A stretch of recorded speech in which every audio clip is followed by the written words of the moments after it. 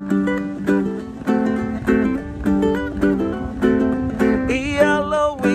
a little aloha in out there. Spread a little aloha around the world. And breakfast with Bob.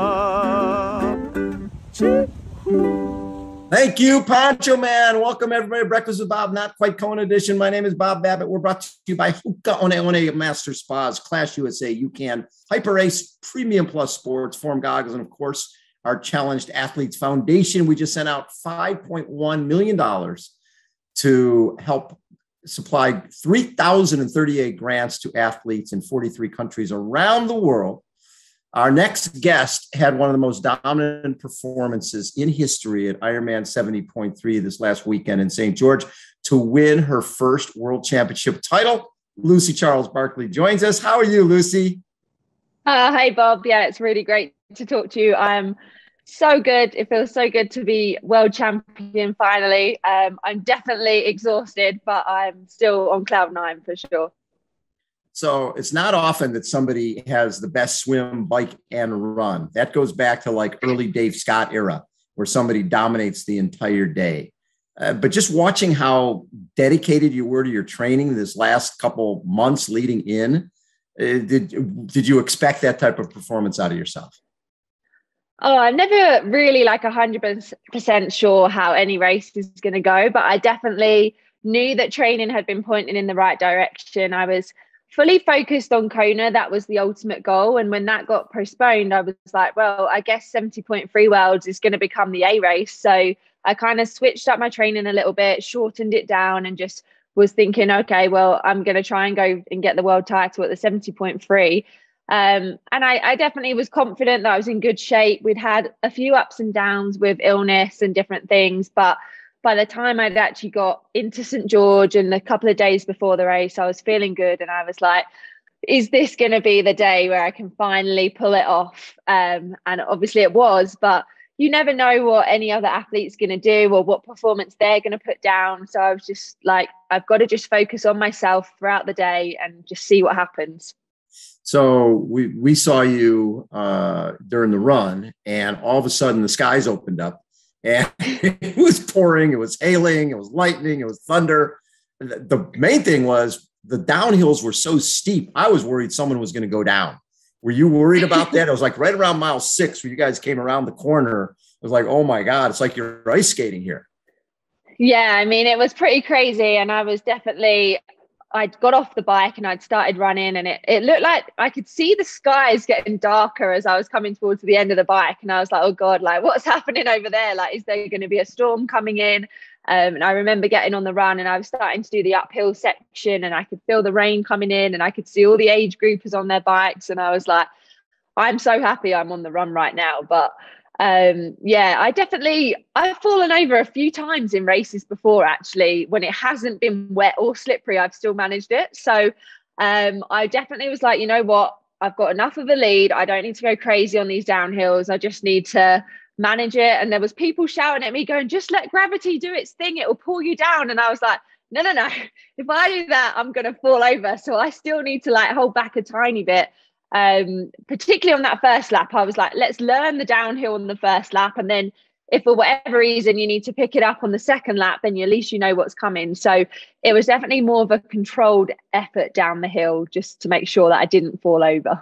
Yeah, you can't let it go. And it's funny, you can run it in training, but it's just a different gig. You've been running it when it's dry, and now all of a sudden it's wet, and it's not just wet on a straight downhill. You're coming around a corner. Yeah, definitely. I mean, anyone who saw me, I had like my arms out to the side. I was like, felt like I was just like trying to fly down the hill, but definitely controlled, particularly when you have like the white lines, which get extra slippery, and it went round on the bend, like you said. So yeah, it was just about managing that and making sure that I did everything right so that I could get to the finish line in one piece. So we were chatting the other night with Dave Scott, and he was saying that you obviously been doing a lot of weight work. And it looks like it's made a big difference. You're not that you've ever had an issue, but you're probably as lean as you've ever been, at least in the sport of triathlon. Did you feel the weight training has made a big difference for you? Yeah, I mean, I'm very fortunate as an athlete that in my swimming background, we used to do Olympic lifting in the gym twice a week. So I feel like I'm very confident in the gym. I was a personal trainer when I first started out in triathlon. So I feel very confident around the gym. It's definitely like my happy place. I know some athletes don't want to go to the gym, they don't enjoy it, but I actually really love going to the gym. I'm very into CrossFit and things like that as well. So I do enjoy making up exercises, getting creative with what I'm doing. And even when we were here in Cedar City, I didn't actually go to a gym, but I'd made a whole gym program out of what we had here that I could just do on the balcony here. So it's definitely something I enjoy, and I always have tried to work on my weaknesses to try and make them as strong as possible. So it definitely, from the biggest kind of most positive aspect, I guess, is that it just reduces the chance of injury. But definitely on a course like St. George, where there's so much elevation on that run, actually it's more important to be strong than it is to be a fast runner. You need to be a strong runner. So I definitely knew that may play into my favor just from the amount of lifting I'd done. And definitely on terms of like how lean I've been this year, I think it must have been just before the European 70.3 championships, I made a huge change to my diet. So I found out I was actually intolerant to a large amount of food. So I cut them all out. And I definitely leaned up, but we actually think a lot of that was water retention. So as an athlete, I used to really suffer with joint pain whenever I would do a really hard workout or after a race. All of my joints would seize up and I would be in agony. And actually, since I've changed my diet, I have not experienced this at all. So it's been a massive change, but it feels like it's been a hugely positive change as well. What have you eliminated? So I've eliminated all dairy. I eliminated eggs as well. I was intolerant to them. I was intolerant to beef, whey protein, which is something I would always have after sessions. It turned out I was intolerant to it. Things like cheese, they're all things that I love to eat, I was intolerant to. So it was I was like devastated to begin with, because like one of my favorite foods is like gluten was another thing I was intolerant to. So like one of my favorite meals is like poached eggs on toast. Yes. So yeah, I had to cut that out. So, but it's made a big change, and it's been a big positive change as well. So yeah, I feel the strongest I've ever been, even though I probably look leaner. My weight is actually exactly the same. So I feel like I've maybe lost weight that wasn't important. I've kept my muscle on. And I just feel better than I ever have. What's intriguing to me is just the variety of things you've done this year. When I look at, the Super League Arena Games, right? You're putting yourself out there to go in something like that. These are WTS athletes, and that's what they do. And you end up getting second there. And then, you had the trials for swimming, and you got second in the 1500 meters in that. And then, then you're doing Super League again this weekend. The variety has been, do you find that by focusing on, hey, I've got Super League coming up, I've got to be able to be sharp, I've got to be fast, I've got to have fast twitch stuff. I bet that's been transferring to your longer workouts and training as well. Yeah, for sure. I think I've always maybe been a slightly different long course athlete to maybe other athletes, in that I enjoy doing high intensity training. So I've probably always done a bit more of that than maybe other long course athletes that I've trained with. So maybe that does help me a little bit. I think obviously my swimming background, although I was a distance swimmer, a lot of that training was high intensity as well. But I like to keep myself on my toes. I like to challenge myself. I like to definitely put myself out of my comfort zone. And I think actually by mixing it up, I'm just going to have a much longer career in this sport, because I'm not tied down to one thing. I can go and experiment and play around a bit and say, hey, actually, you know what? I'm going to go do Super League. And maybe it might not go perfectly. I might not win. I might make some mistakes, but what does it really matter if I'm having a great time and I'm learning on the go? So I've been having so much fun this year. I've just literally grabbed every opportunity that I can. When I was watching the Olympics and I'm watching Flora Duffy win the gold medal, I'm thinking back to Leeds and going, wait a second. Lucy went 156.50 there, and Flora Duffy went 155.26. So she was like 1 minute and 24 seconds behind the gold medalist. Right? You look at that and go, maybe I should do more of these WTS races. Yeah, I mean, Leeds really surprised me. Like, it was another one of those things where I was like, this really could go either way, and I could have a disastrous race and think, why did I do this? But I loved it. And I really, like I said, I did not expect to be in the top 5 in that race and behind Flora Duffy, who I'm a huge fangirl of Flora Duffy. Like, I was like, oh my God, I'm actually going to be in a race with Flora Duffy. And then obviously, yeah, like you said, watching her in the Olympics absolutely dominate when she got on that run and just run away to the gold medal. It definitely put some questions in my mind of, should I be giving this more of a shot? And actually, I think I haven't kind of been shy about it. I definitely want to try and make the Paris Olympics. And I do believe I have the ability to go there and medal and maybe potentially get the gold medal. So it's another thing that I want to try. And obviously we have so much strength and depth in Great Britain that actually just getting on start lines is so difficult because we have so many phenomenal athletes. And even here in St. George, you just saw the depth that we have. I think we had 5 athletes in the top 10. Yes, so there's definitely something in the water in Great Britain. We have a lot of talented athletes. So European 70.3 championship, you break the course record, 3:59.57, win there.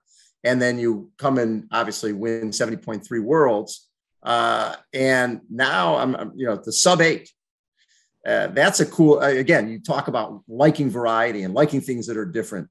And you're going against Nicola Spirig, Olympic gold medalist from 2012, and just such a dominant athlete.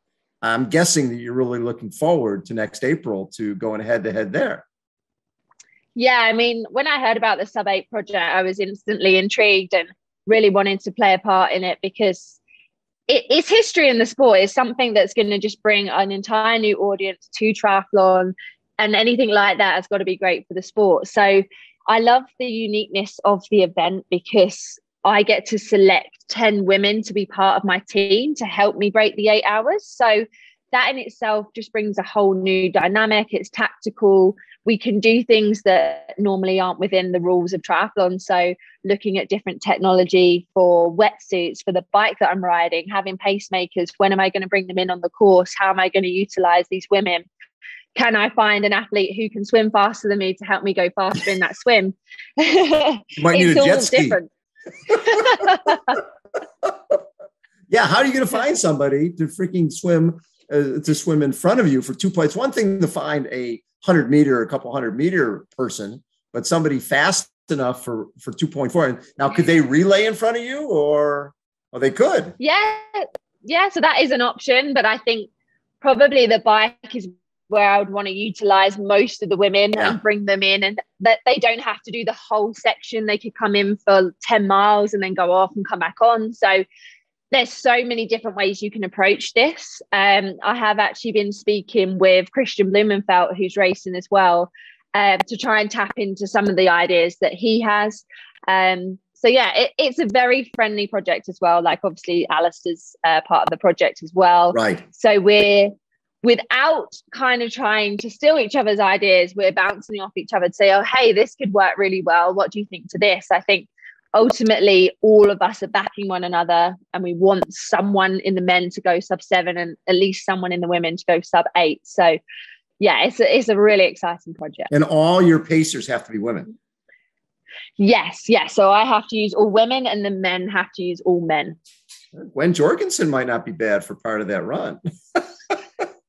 Yeah, I think, I think the main thing kind of with the run is obviously they need to be able to run quick, but on that particular discipline, I think the key thing is going to be keeping it positive, keeping me in a good headspace. Like they need to talk a lot or say the right thing at the right time. And obviously they can do things like hold my nutrition. And yeah, there's different ways you can utilize those athletes. So like I said, there's so many ways we can approach this. And you don't really very often, because you're usually off the front, you don't really run with other people, right? In a race, you're sort of by yourself.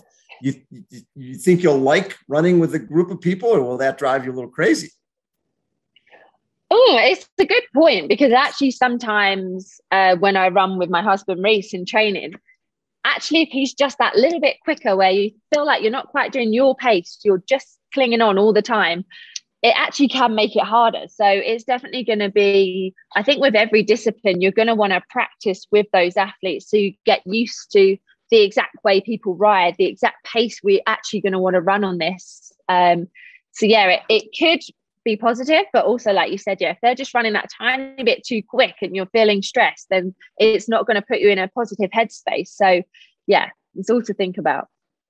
This weekend, you get another matchup with Flora Duffy, the gold medalist at Malibu. You pretty excited about that? Yeah, for sure. I mean, if there's anyone to learn off, then it's definitely the Olympic gold medalist. And if I want to be looking at medaling in Paris, then I'm going to need to be trying to keep up with these kind of athletes. So yeah, I'm super excited. Like I said, I'm a huge fan of Flora. I'm a huge fan of tons of the short distance athletes. So it's just nice to be able to mix it up with athletes in different disciplines. The other thing that's been intriguing about your career is Reese had really no background in training a triathlete, right? He was a swimmer. I think his dad was a boxer. And just sort of this partnership that you guys have created where you're a little bit of a guinea pig and he's been learning, right? Learning from you and you learning from him. Were there points where you might have questioned, hey, does Reese know what's going on here? Or has it been pretty smooth sailing the whole time? Yeah, for the most part, it's definitely been pretty smooth sailing. I think the great thing with Reese is that he's always seeing what I'm doing day in, day out. And actually, he often believes in me more than I believe in myself. So sometimes he will get me to do something where I'm like, you crazy, I can't do it. And then go into the session and I'm able to do it. And I surprise myself. And he's like, see, I told you could do it this whole time. So yeah, I think that's more been the point the whole way along. And actually, this year we took on another coach. So we're working with Dan Lorang as well. Just to have that another external set of eyes looking upon what I'm doing. And he was also really intrigued with how I want to manage doing the long distance and trying to go to the Olympic Games as well, which obviously he has a ton of experience with Jan Frodeno doing the Olympic distance and then coming up to long course. So when he reached out to us, we were like, you know what, this can only be a positive for us to have two sets of eyes rather than one. Me and Reese are always open to learning. Like we never have ever thought we know everything. We always feel like you might as well learn from the best in the sport. So that's been a big change this year, but I feel like it's also taken a small amount of pressure off of Reese. He's there day to day watching. He's able to feed back to Dan as well and adjust the plan on the go. But for the most part, I just have a plan and I can follow it. So it's actually been a little bit easier, I think. So any full Ironmans coming up for you? Well, hopefully there's going to be Kona soon. I think in February. Obviously that's the big question on everyone's mind. Is it going to happen in Feb? Is it going to happen somewhere else? Hopefully it will. If it doesn't, then I think my main focus will be on the sub-8 project. But also I definitely want to get onto some short course start lists because I want to start getting enough points so that when we get to 2022 and 2023, I'm actually able to race enough so that then the potential to qualify for Paris is far more likely. So yeah, it's going to be probably a lot of change coming up quite soon, but I definitely want to be able to race a Kona before I start doing the pursuit to make the Olympics. The hard part on the WTS side, since you guys are so deep on the women's side, getting starts at a WTS race is going to be really difficult. Even though you could be ranked, 6th, 7th in the world and still not get a start because you have so many great athletes. Yeah, for sure. So in Great Britain, I believe I'm ranked about 8th at the moment, and it's the top 5 in each nation that can make start lists. So at the moment, I'm on some wait lists to see if I can race. And that's why I need to start getting points so that I am in that top 5 and I can actually say, hey, I want to race there, I want to race there, and I can go and do it, rather than you find out like 5 days, 6 days before, hey, Lucy, you're now on the start list, which is exactly what happened to me in Leeds, was that I was on a wait list. And then 10 days before the race, they were like, oh, Lucy, you're in now. And I was like, oh, wow, like I've got no time to prepare, but here we go. So I don't really want to keep being in that situation. I want to have enough time to prepare for races so that I can deliver my best performance at these events. So during COVID times, I think you and Reese did such a phenomenal job of recognizing that, hey, world has changed. There's not going to be any races. Let's create a pain cave. Let's do all sorts of fun stuff. Let's do virtual racing. Whatever's out there, we're going to do. And I think you created such a great buzz around yourself and about everything you were doing and embracing virtual right from the beginning. How important is that, like Zwift type of racing? You feel that has helped you through in terms of where you're at right now? Yeah, I mean, I get so much from riding Zwift all the time. Anyway, I've always been an avid user of actually riding indoors and felt that I got so much more from that. But during the lockdown, we got involved in a lot of the Z Pro racing series, which was super high intensity work, where they actually brought in the run as well. So we was able to do like, I think one of the weeks was like basically 3 10 to 15 minute efforts of work where you were trying to win against the best triathletes in the world were getting involved. So it was really, really fun, actually. It was absolutely brutal, but we did enjoy it. And actually we got such a buzz, even though we were locked down, and it was pretty much the only thing that was happening at the time. So I think a lot of that actually transferred into the shorter distance racing that I was doing. It just was high intensity, but I also got a lot that then transferred over to my kind of middle and long distance racing as well, because I just felt like I was getting so strong from working so hard week in, week out, but actually having fun doing it at the same time. So while we were standing at the top of the hill, Heidi and I were standing there watching on the second lap, and Heidi turns to me and goes, "She's getting another dog." Because you were going to win in the back in the day when in 2019, it was like you were in second place, or you finished. If you won, you got 2 dogs. Second place, you got a dog. Third, you got nothing. You got passed and you're in third place. You passed Sarah Crowley back and got your dog, Lola. And Heidi's like, okay, she's winning world championship. She's going to get at least one more dog. So what's the scoop? Dog or no dog? My mum and dad, we FaceTimed them after the race, and one of the first things they said was, "You're not getting another dog," because they look after Lola when we go away to train and to race. And actually, we've been away from home for pretty much the last 3 months. I've had about 1 day at home, so Lola's been with my mum and dad for the last 3 months, and she's pretty well behaved, but they wouldn't want to have another dog. They already have their own dog as well. So they already have 2. They're like, we're not having 3 dogs in this house. So I think we're going to have to wait a little while longer, maybe after triathlon then. Until you win your gold medal or you win Ironman World Championship. Then you can add another. And yeah. Yeah. One other thing that probably a lot of our viewers don't realize is that you were kind enough to come on with us to let Kinnan Brown, one of our amputee women, who was hit by a car and ended up losing her leg below the knee, and she got her prosthetic leg. And you were on the call when we gave her prosthetic leg. And 2 weeks ago, she did a sprint triathlon with her prosthetic leg, and it was a maiden voyage. But you've been so kind, and one, coming on the call and then sending her that note online. Obviously, this is a very selfish sport. It's one of those sports where you swim, bike, and run all the time, but you give back. And how important is that to you? Oh, you know what? It's so important. I think the thing with triathlon is it's such a small community.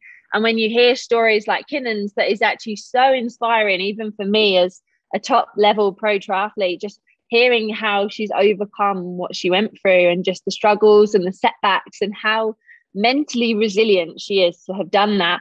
And then, like you said, go and do her first triathlon this weekend. I think she won, didn't she? She did. She won. First time out. Sort of like you. So, yeah, I think it's so inspiring to hear things like that. And even like at the weekend when I was racing and I was running and I was having the best day of my life, but I still had empathy for the age group triathletes that were descending down the hill in this rain. And I was thinking, I would hate that if that was me, and they're doing it and they're getting on with it and they're just still going and striving and getting through it. It's just, I find that so inspiring. And actually it wasn't that long ago that I feel like I was a complete novice in this sport. So I've been there, I've been through the process to get where I am now. So sometimes I still think I am that triathlete that didn't have a clue what she was doing. And yeah, I love this sport, and I love to hear these stories of inspiring athletes doing what they're doing. That's what I tell people all the time. There's very few sports in the world where the best of the world are out there with people who want to be the best in their age group. You know, you can't do that really in swimming. People aren't coming into the pool with you when you're training for the Olympics and go and swim with you. But people are out there in St. George training and racing on the same course you are at the same time. So there is a bond between everybody who's there, because your guys are going, I'm running through the hail, I'm running through the rain. Those guys, some of them got pulled out of the water with the hail and the lightning, and they're suffering on the bike. And, we can relate to each other. Yeah, for sure. And even they were suffering on the bike in this rain, and they're still cheering me on. They're still like willing me on, like they want me to do well. So it kind of just gives you goosebumps when you're running, that you're thinking, God, you're out there doing your world championship, but you've still got the energy to put back into me, which is why I feel like I want to give back to those people as well, and to this sport. You do. Lucy, thank you as always for taking so much time. My producer, John, was my producer when we used to do this Competitor Endurance Sports Award for 25 years. Every year we would pick a competitor of the year based on having just a dominant season. If we still had our awards, you would totally, hands down, be our Competitor Endurance Sports Award champion, just because the year you've had has been spectacular. And it's been so much fun to watch your growth as an athlete and a person, and just you and Reese bring so much good to the sport. I really appreciate it. Oh, thanks so much. That means so much, Bob. So yeah, thank you. Lucy Charles-Barclay has been our guest, everybody. Breakfast with Bob, Not Quite Kona edition. Check us out online. We'll be back soon. Thank you.